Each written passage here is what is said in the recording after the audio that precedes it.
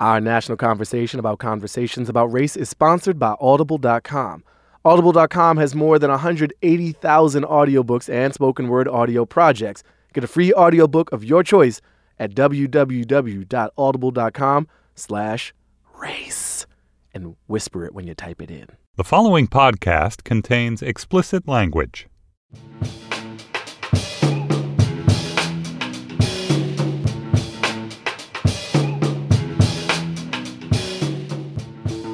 Hello and welcome to the B-side for episode 9 of our national conversation about conversations about race, the Comedy Trumps Fragility episode.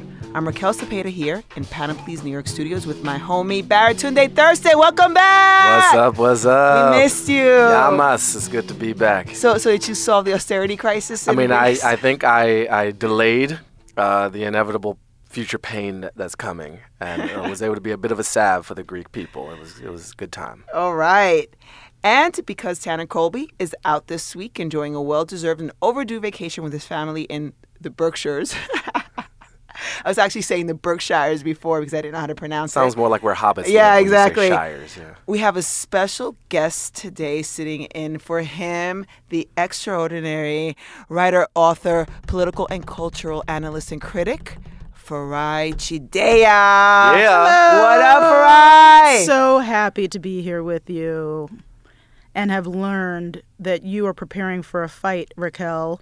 You are, as mentioned last episode, the champion in the Golden Gloves in your division. Yes, and you have another national champion. National champion. Yeah. I mean, it's like you're amazing. So I'm just happy you. to be here. And of course, you're always amazing, Baratunde. You're an amazing sister from another mister over here, Farai. This is very And you exciting. guys are bound by Harvard too, right? Yes, we are. Yeah, and actually a little history thing. One of the reasons I think that I'm sitting here is because of this woman right there, Farai Chideya. Her show News and Notes on NPR was one of my very first national media experiences. And then she made the mistake of bringing me back several times. So I got used to it. I got He thirsty got a fan for it. base. So it really is great to have you here. Thirsty. Thank you. Yeah. On our last episode, we covered white fragility, or the challenges of handling racial-based stress amongst in the white community, that is. The Donald Trump effect and PC comics. Also, we've received quite a few requests for About Race merchandise. We're listening and we're looking into that. But for now, let's get into what you had to say about this and that. So the first email I wanted to address came from Lisa, who lives in Raleigh, North Carolina, and it's called, on the subject heading, she wrote, Tiny Soapbox Tourette's. So, hi guys, love the show. I just have a tiny little soapbox today, and I know it's really small, but you all are among a group of podcasts I listen to that are really helping me to be more thoughtful and inclusive in my speech and in my world in general, and that inspires me to write this note. Raquel was talking today about how Donald Trump feels the need to blurt out how rich he is all the time, and she said something about it feeling like a Tourette's thing. That's something I would have said a year ago, but just like learning not to use the word retard, and many years ago learning not to use the word gay slanderously, and that sort of thing, I am now learning to try and just not use any disability as a joke, because I realize there's always going to be somebody who could be offended by it, and I never want that to happen. A little less than a year ago, my 6-year-old was diagnosed with Tourette syndrome, and things are only going to get harder from here for a while, and it's heartbreaking. And I know you wouldn't want to hurt anyone's feelings, and in case there are any other listeners with that experience or any other difficult experiences, I just thought I would share how much I'm learning from smart progressive thinkers about how to include everyone and not hurt anyone, and it almost felt like you taught me how to say back to you that it hurt my feelings to hear. And to think of my sweet little boy ever feeling hurt by a joke because of something he can't help. The hardest thing in the world for a mother is to see their child feel hurt or sad, and it really gives me a whole new understanding of how anyone would feel when they are in any kind of a minority group. I feel that way as a woman many times, but having the pain of seeing your child be the other, in quotes, who is put down by others is even more of an intense learning experience. Hope this all makes sense, and thanks for all that you do. Love the podcast. So, of course, I wanted to open up saying, as a mom, and as a mom who sees everybody's child as my child, your child is my child, I am so sorry. It's totally my bad, and thank you very much for pushing me to grow. And I'm really sorry. That was insensitive. Yeah, I think Anybody else want to? Yeah, I immediately thought of Tim Howard, the amazing soccer player. The U.S. the Secretary of Defense. Oh yes, Right, they're exactly. like nominating yes. him for U.S. Secretary Yeah, of Defense. exactly. He's so The good at goalie. protecting the goal. Yeah, The goalie, and he has Tourette's, and so he always, in some ways, said that gave him a sense of focus and discipline. And I had never thought about using the word Tourette's as a slur, but I can see how it is, and I really appreciate that letter. That's very thoughtful. Yeah, and I remember when my daughter was younger, she had a speech impediment where she would stutter somewhat, and the doctors told me they would, she would grow out of it, and she did, but she may not have. And at the same time, I saw people making fun of her, and it hurt me. So to see that, because usually when it comes to the mom, I don't care what anybody says about me, but to ever put a child in a place. Yeah, don't bring my kids into this. Yeah, kids are like off. Kids and mamas are like off limits. So I'm really happy that she brought this to me, because I actually had to go back and re-listen to that. Yeah. Because I didn't even realize what I was doing, and I don't think it's right to do it on air, or even if I was having dinner with a friend. It's very common. So don't beat yourself up, and we'll just all move on. And I learned something. So I appreciate the tone of her message. I've been in this situation before, in telling jokes. I pseudo-retracted a tweet where I made some joke about diabetes, and I think it actually connects to the whole comedy sensitivity thing, which I obviously wasn't around for on the last episode, but would have had some things to say about.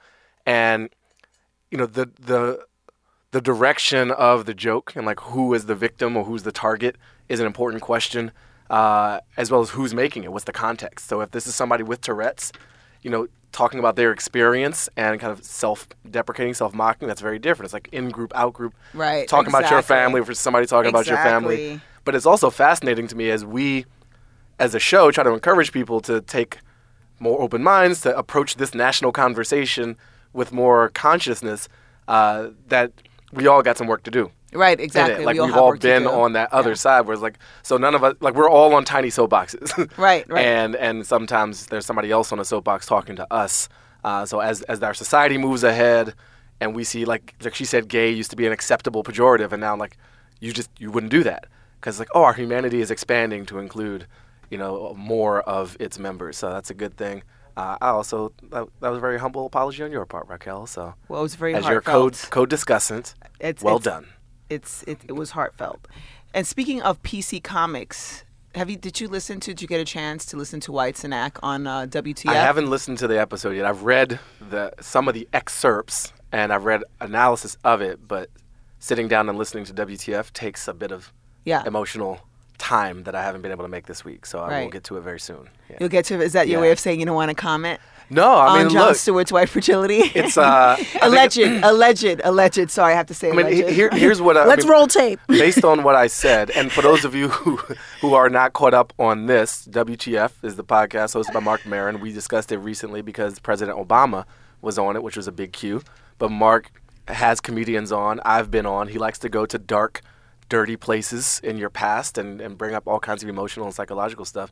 And Wyatt Cenac, who was on The Daily Show for 4, maybe 5 years, was recently on the show and talked about a big break in his time in that show where he and Jon Stewart had it out. He was criticizing Jon Stewart's mockery of Herman Cain. He likened it to Kingfish and sort of a blackface kind of caricature that he didn't think Stewart should have been doing.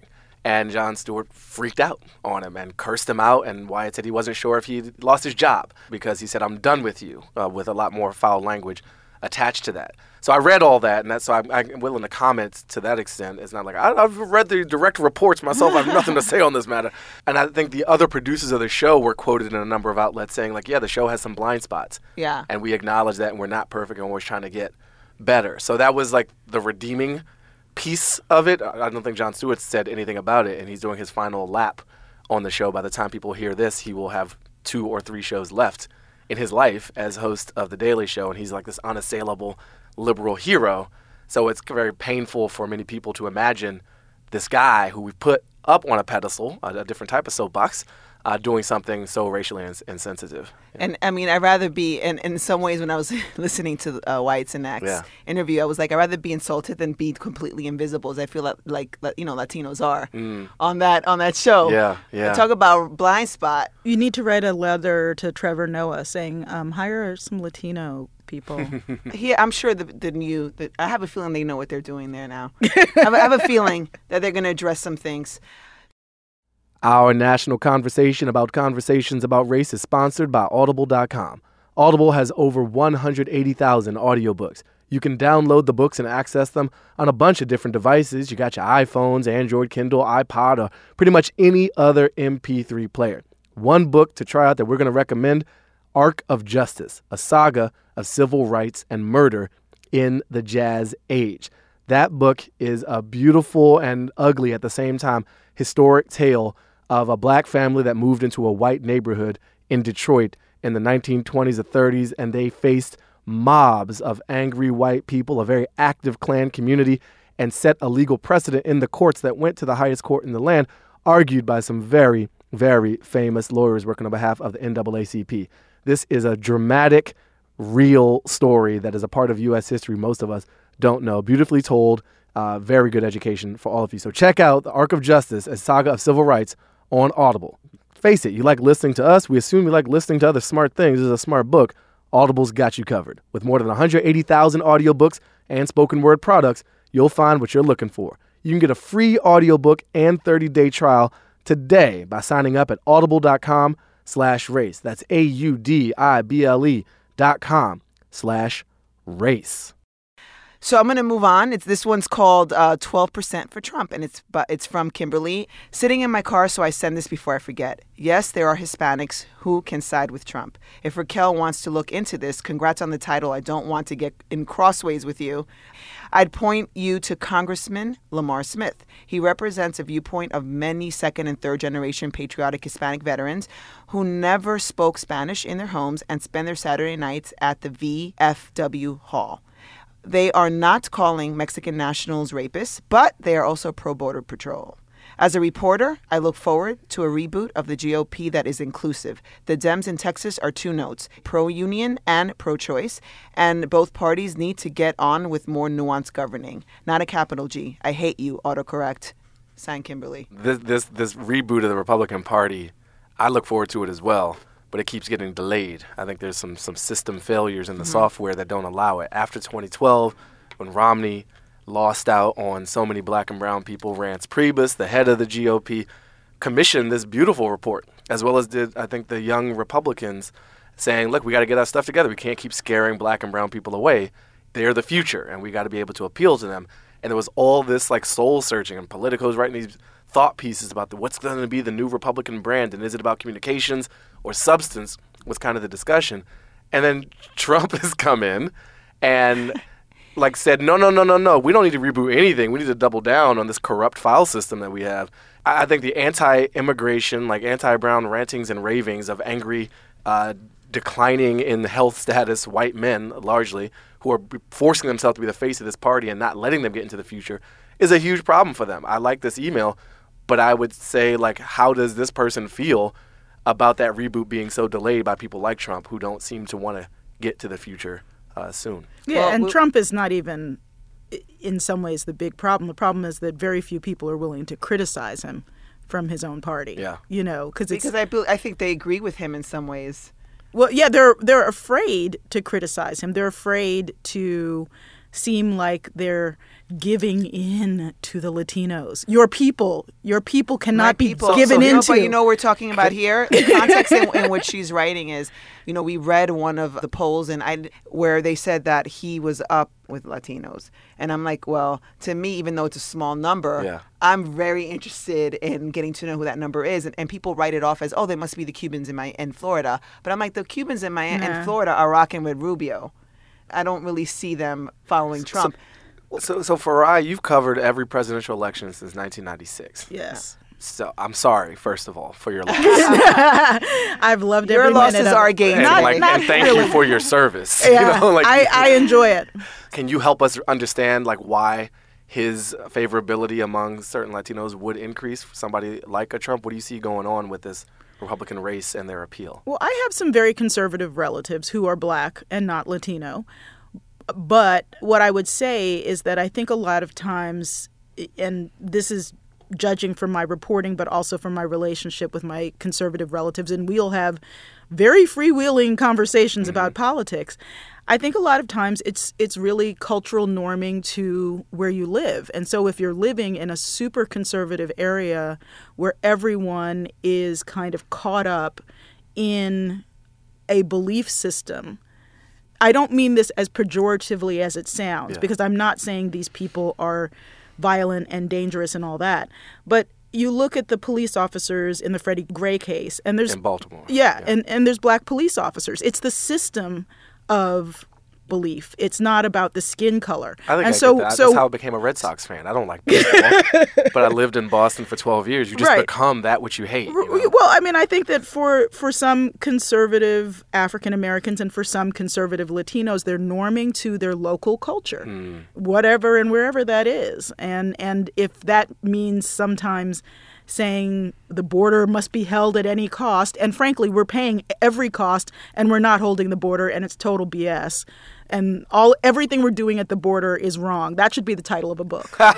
That's great. That might be the title of this B-side. I mean, I'm going to nominate that. I also think that sometimes it has to do with, how we are miseducated in school and learn to be divided and how separate we are and how different we are. We learn about all these things. And, we have been taught that Mexicans are the boogeyman, and they want to come in and, even though they were here first, they want to come in and take over and rape all your daughters and your mothers and your children. So Trump using that on his huge soapbox. So I think that, Latinos that are, even if it's 1%, I just think that has to do with, it goes back to American Crime. Remember that scene where he was like, it's not me, I'm American, they're the Mexicans, even though you're talking about your own family. It's this thing is kind of like self-loathing. I don't know.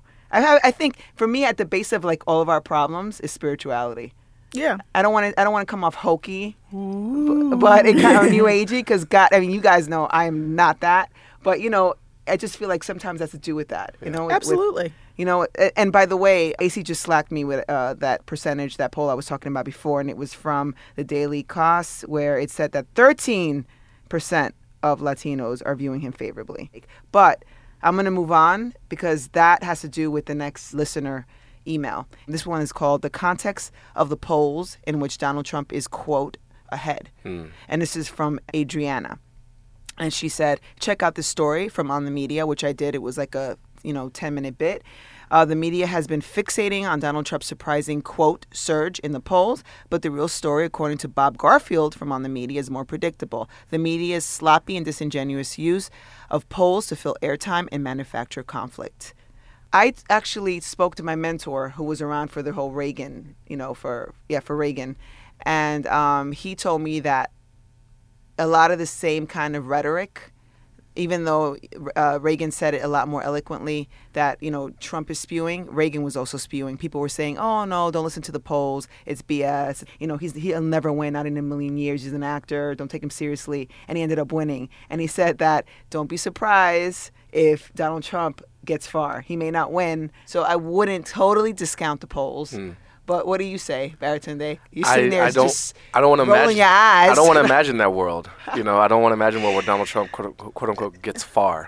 I love On the Media, as a show, as a podcast, and I respect the folks over there. I think we have gotten earlier in the process more caught up with the concept of a horse race. I think when you have so many candidates running, it probably skews the whole system. And the role that Fox News has been playing this time around in terms of determining who gets into that first Republican debate, being driven by national polls, just drives more of a media frenzy around interpreting these polls, probably drives more polls to be taken. We ignore the whole margin of error. So yeah, I think it's way too early. I think there's a lot of people who've done well in the polls at this stage in the process, never to be heard from again, and something comes out. And the idea of Donald Trump getting far, given the truth of his background, the divorces, the crazy commentary, the weird hair, the weird hair, the Democratic alignments of his history. Like, I think he is a very entertaining figure and like an id that people are kind of glomming onto because he's the only one who's capable of rising above the noise of a field with like 20 8 people in it so far. Well, I think it's more predict that. Trump will stay in it until at least the beginning of next year. But the super PAC hammer is getting ready to fall. Yeah. You know, Yeah, the it's like Koch brothers going to pay for this. Yeah, So, like, yeah. we put a lot of money They'll take out a but- hit into if they Scott have Walker. to. He You're not has going to ruin our mentioned- investment. Yeah. He has the real Donald Trump, the real hater would be Scott Walker. Okay, so we received a lot of emails about white fragility. But what I'm hoping happens in the future is that more people will leave us voice memos because some of these emails are long. We want to get to as many as possible because we want your voice to be heard. And you should send those voice memos to showaboutраce@gmail.com. And we can maybe digitally alter it to make you sound like a chipmunk or like Auto-tune. Trump. We'll do We'll auto-tune. auto-tune you through the app, T-Pain app. So this one's from Abraham, and he says, white people don't care as much about race as people of color do. We can usually avoid talking about it, and when we do talk about it, it's often not as emotionally resonant as it is for non-white people. We're not as burdened by it. It's just not that big of a deal for us most of the time. When I'm around white friends, it almost never comes up. So here's the thing. White people only really have these conversations with non-white people. And as a white person, there are only 3 outcomes that I can expect from a conversation about race with a non-white person. The first one is, it turns out I am not a racist, which, like most white people already thought anyway, hooray, status quo, and maybe a little warm fuzzy. But that's by far the best possible outcome, and it's not that compelling. Number 2, it turns out I do or say some racist things, but maybe don't know or don't mean it, or am otherwise not really a racist. You guys went to great lengths to make this seem like it's different from the third option. Number 3, it turns out I am a racist. And the other thing is, as a white person being told by a non-white person that something I do or say is racist, there's no response other than, quote, you're right, I'll stop. I can't argue with it because there's no way to win. Maybe theoretically, intellectually, that's not true, but in practice, as a white person, if a person of color tells me something I'm doing is racist, I can't disagree without sounding even more racist. It's like the old joke. So when did you stop beating your wife? So why would white people ever want to have these conversations? It's not white fragility. It's white rationality. Farai, I'm looking at you. I think he has a point, but I also think that's I'm just going to be very blunt here. Mm-hmm. It's a cowardly way to live your life. If you don't challenge yourself to have challenging conversations with people around you, you never learn anything about the world. Like, I've talked to Klans people face to face, and obviously not everybody's going to want to do that, but I wanted to know what they thought about the world. You're like an extreme conversationalist. I'm an extreme conversationalist. But like, you know, I live in Crown Heights, Brooklyn, a gentrifying neighborhood, and there are white people who won't even talk to the old West Indian ladies. I mean, like, come on. Yeah. They were built for friendliness. Okay, they might give you a stern talking to if you don't pick up your doggy do, but they're very, very friendly. Yeah. You know what I mean? And what I'm saying is maybe you don't start out with like the hard case. Maybe you start out with the West Indian grandmother and just start a little conversation. So, I mean, you know, I have only so much patience for that approach. Although I do think that on a rational level, if you're looking to lead a risk-free life, never talk to a black or brown person ever. Nice. I'm not going to add And some white people don't. Well, the society is set up to make that pretty easy.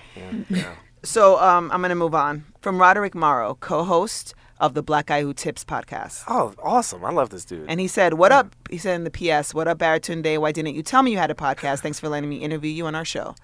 Okay, so hey guys, I was listening to your latest episode about white fragility, and you said to write in with our experiences with it. In the last week, I've dealt with white fragility about race nonstop on Twitter because of a joke I made about Bernie Sanders' racially tone-deaf supporters. I started with a hashtag Bernie So Black after dealing with his obsessive Twitter fans. You can read about it here.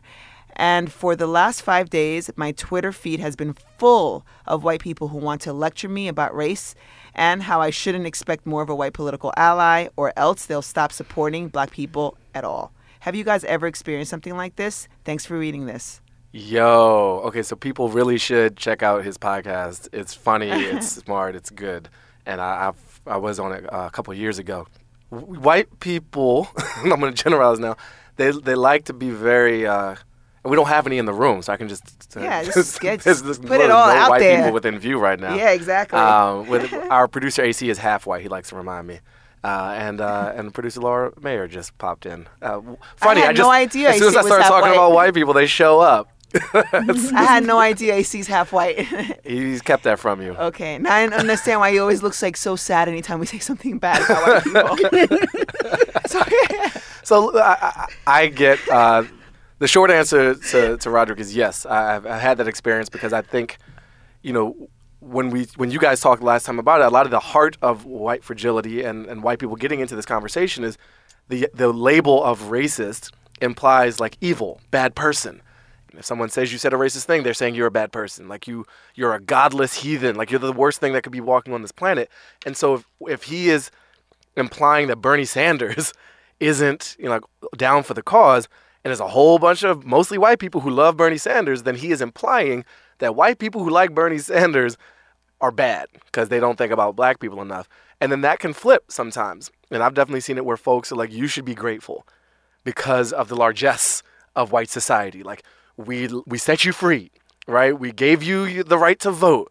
We gave you a black president and Oprah and Michael Jordan, like all these gifts, these privileges, which are just basic human rights, are seen as Oprah is a basic human right. It's like an IOU. Yeah, Oprah is a basic. She's not a gift from white people. I mean, I guess structurally speaking, it was probably a white corporation that delivered us to it, but she worked hard for that. Right, you know exactly. What I mean? So I think there's a lot of IOU-ness that can come up in the race conversation, a lot of credit seeking, where it's like, not only am I not a racist, you're lucky to have people like me in this world. And it's like, listen, black people, you're lucky the Democratic Party thinks about you as much as they do.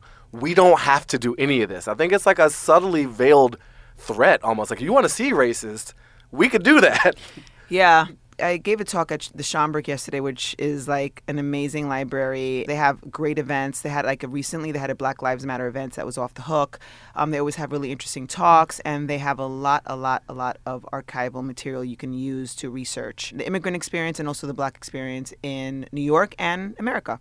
And anyway, I was there speaking to about maybe 35 teachers of every background you could think of who teach grammar school, high school, no college, high school and grammar school.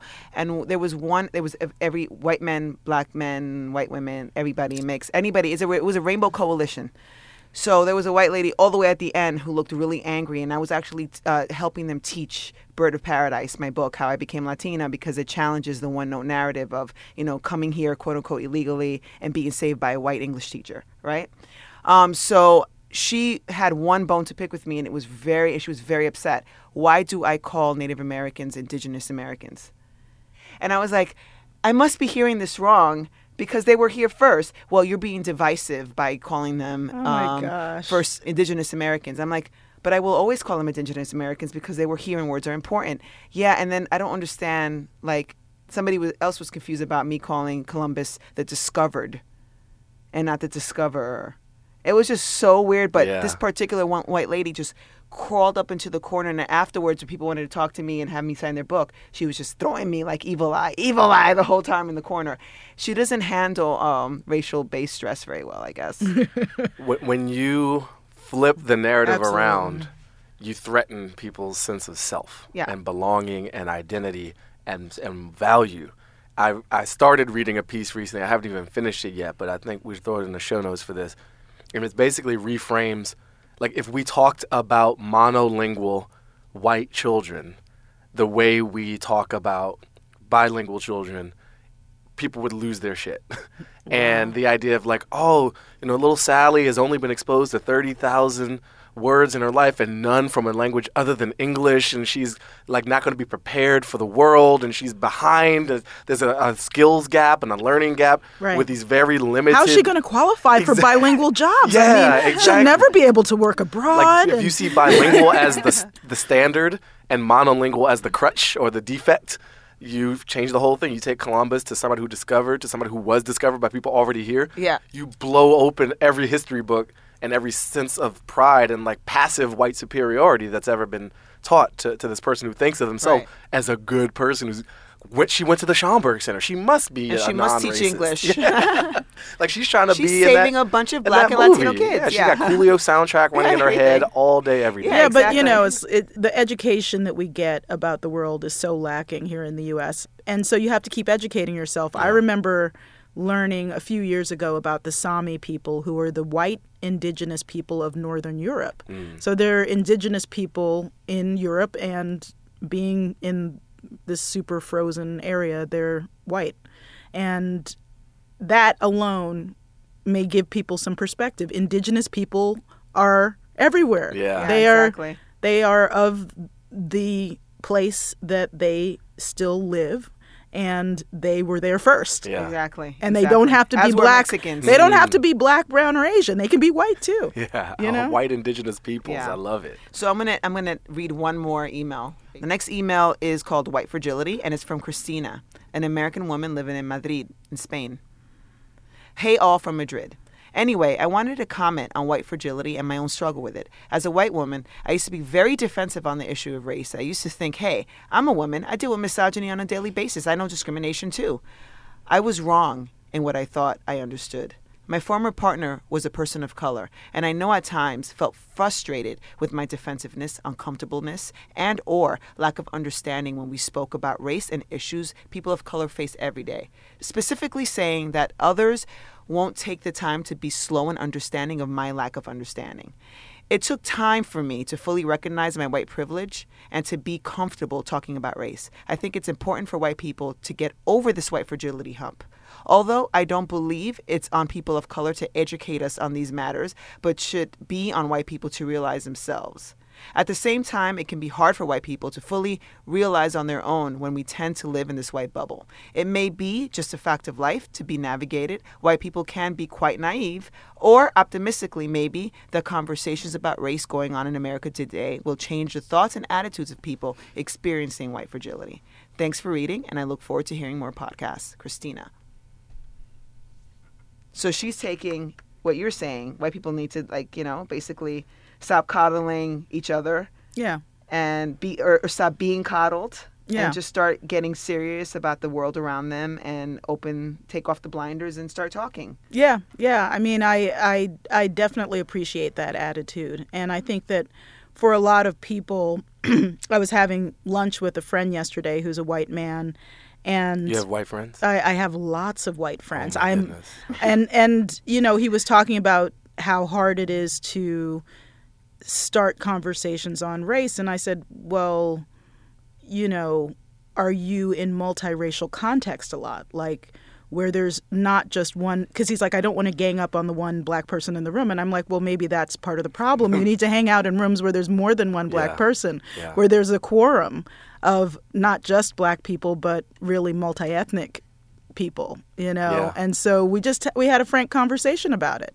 If you were in the room, we'd already be having this conversation and you could stand and listen before you jumped in, because, part of it is like there's an organic flow to conversations when you do put yourself in multiracial environments. And I think, speaking for Tanner, who's not here, but that was a lot of the premise of his book. Yeah. He was a white person who saw Barack Obama get elected, and he was in a room full of other really happy white people who didn't know any black people on a friendly level. They had the coworker, the one in the room, and so he went on his own quest to understand that white bubble and what's going on with segregation in the country. So I will step back from some of the harsher thoughts that I have shared on this episode and like why people need to do this and that. It's hard to change. And I think all of us can think about parts of our lives whether it's how we learn, how we interact with members of our family, how we think about U.S. versus other nations. Like, we're raised in a certain way by the people who brought us into this world. We're reinforced with all this media. And I don't think it's as simple as saying white folks need to do better. And it's also not as simple as, like, people of color need to, like, hold white people by the hand either. It's like, it's going to take a very long time. And I to the point of this last email that maybe some of these recent conversations will change things a bit more, to your point, Raquel. I think we're doing more than we have in a long time in this country. I think all the cop stuff yeah. is maintaining the conversation at a higher pitch and frequency than we have before, which is usually like a spike, and then we're back to everything's great. And I don't think we've returned to everything's great since Michael Brown's killing. And let me just quickly clarify something. I realized what I said before when the person who wrote the letter said, what if I get called a racist? I can't argue that. May have sounded flip, but I think that the whole point is, why is the whole gambit discussing whether or not you're a racist? Mm-hmm. Why not just have some conversations with people of color about many different things? Like if your idea of a conversation about race is that you're going to end up being called a racist, you're starting with a kind of fatalistic perspective of what a conversation on race looks like. Do you know what I mean? And to their credit, that's not a made-up fear. I mean, I think we've seen a lot of cases, especially with social media, where folks who have our skin tone actually like to point and be like, that's mad racist. You should lose your job. You know, that joke was off the mark. We're going to find your employer. We're going to put your home address. I'm not saying all black people online do that, but I don't think the fears of being called a racist are just fears. I mean, they're grounded in a shame and a concern that has some realistic negative outcome, which is like, I don't want to not only feel bad inside, I don't want the world to think of me in this dark way, and I don't want to pay some price for saying the wrong thing at the wrong time. I mean, Brian Lara show, which you guys referenced, I listened to a lot of those, and there was a ton of white people who were just like, I am paralyzed. You talking about that episode where he's about white people? He's had a lot of episodes of people calling in talking about race, and one specific to white people, but it's been over the past 2 weeks or more. I've heard a couple of white people have this like really, not a fantasy fear, but like an actual fear of people are looking to call me a racist, and that's bad for my career, it's bad for my family, it's bad for my rep. So I don't know. I think we encourage white people to get in, but we also, I think a lot of us, if you are a person of color who is quick to call a white person racist for saying something, like maybe check that instinct. And just listen or offer like a slightly softer rebuttal, which doesn't, send them scurrying, never coming back to the table again, which is bad for all of us. Yeah, exactly. Nobody wins that way. I really encourage people, I'm begging you, please send voice memos, because what happens is we have to sit here and read and read and read and read, and then it takes time away from, listening and discussing your emails and your, opinions, and we want to do that. We want to include as many as possible. So even if you have to write it out and then just read it yourself, write the email, read it yourself, and then send it to us like in that way. Right? That way, so you don't have to fear. You don't have to, if you fear you're going to misspeak or say something wrong, just write it out, read it, and send it to us at showaboutrace@gmail.com. And stay tuned, because in just a few short moments, you're going to be blessed with episode numero 10, episode 10 of our national conversation about conversations about race.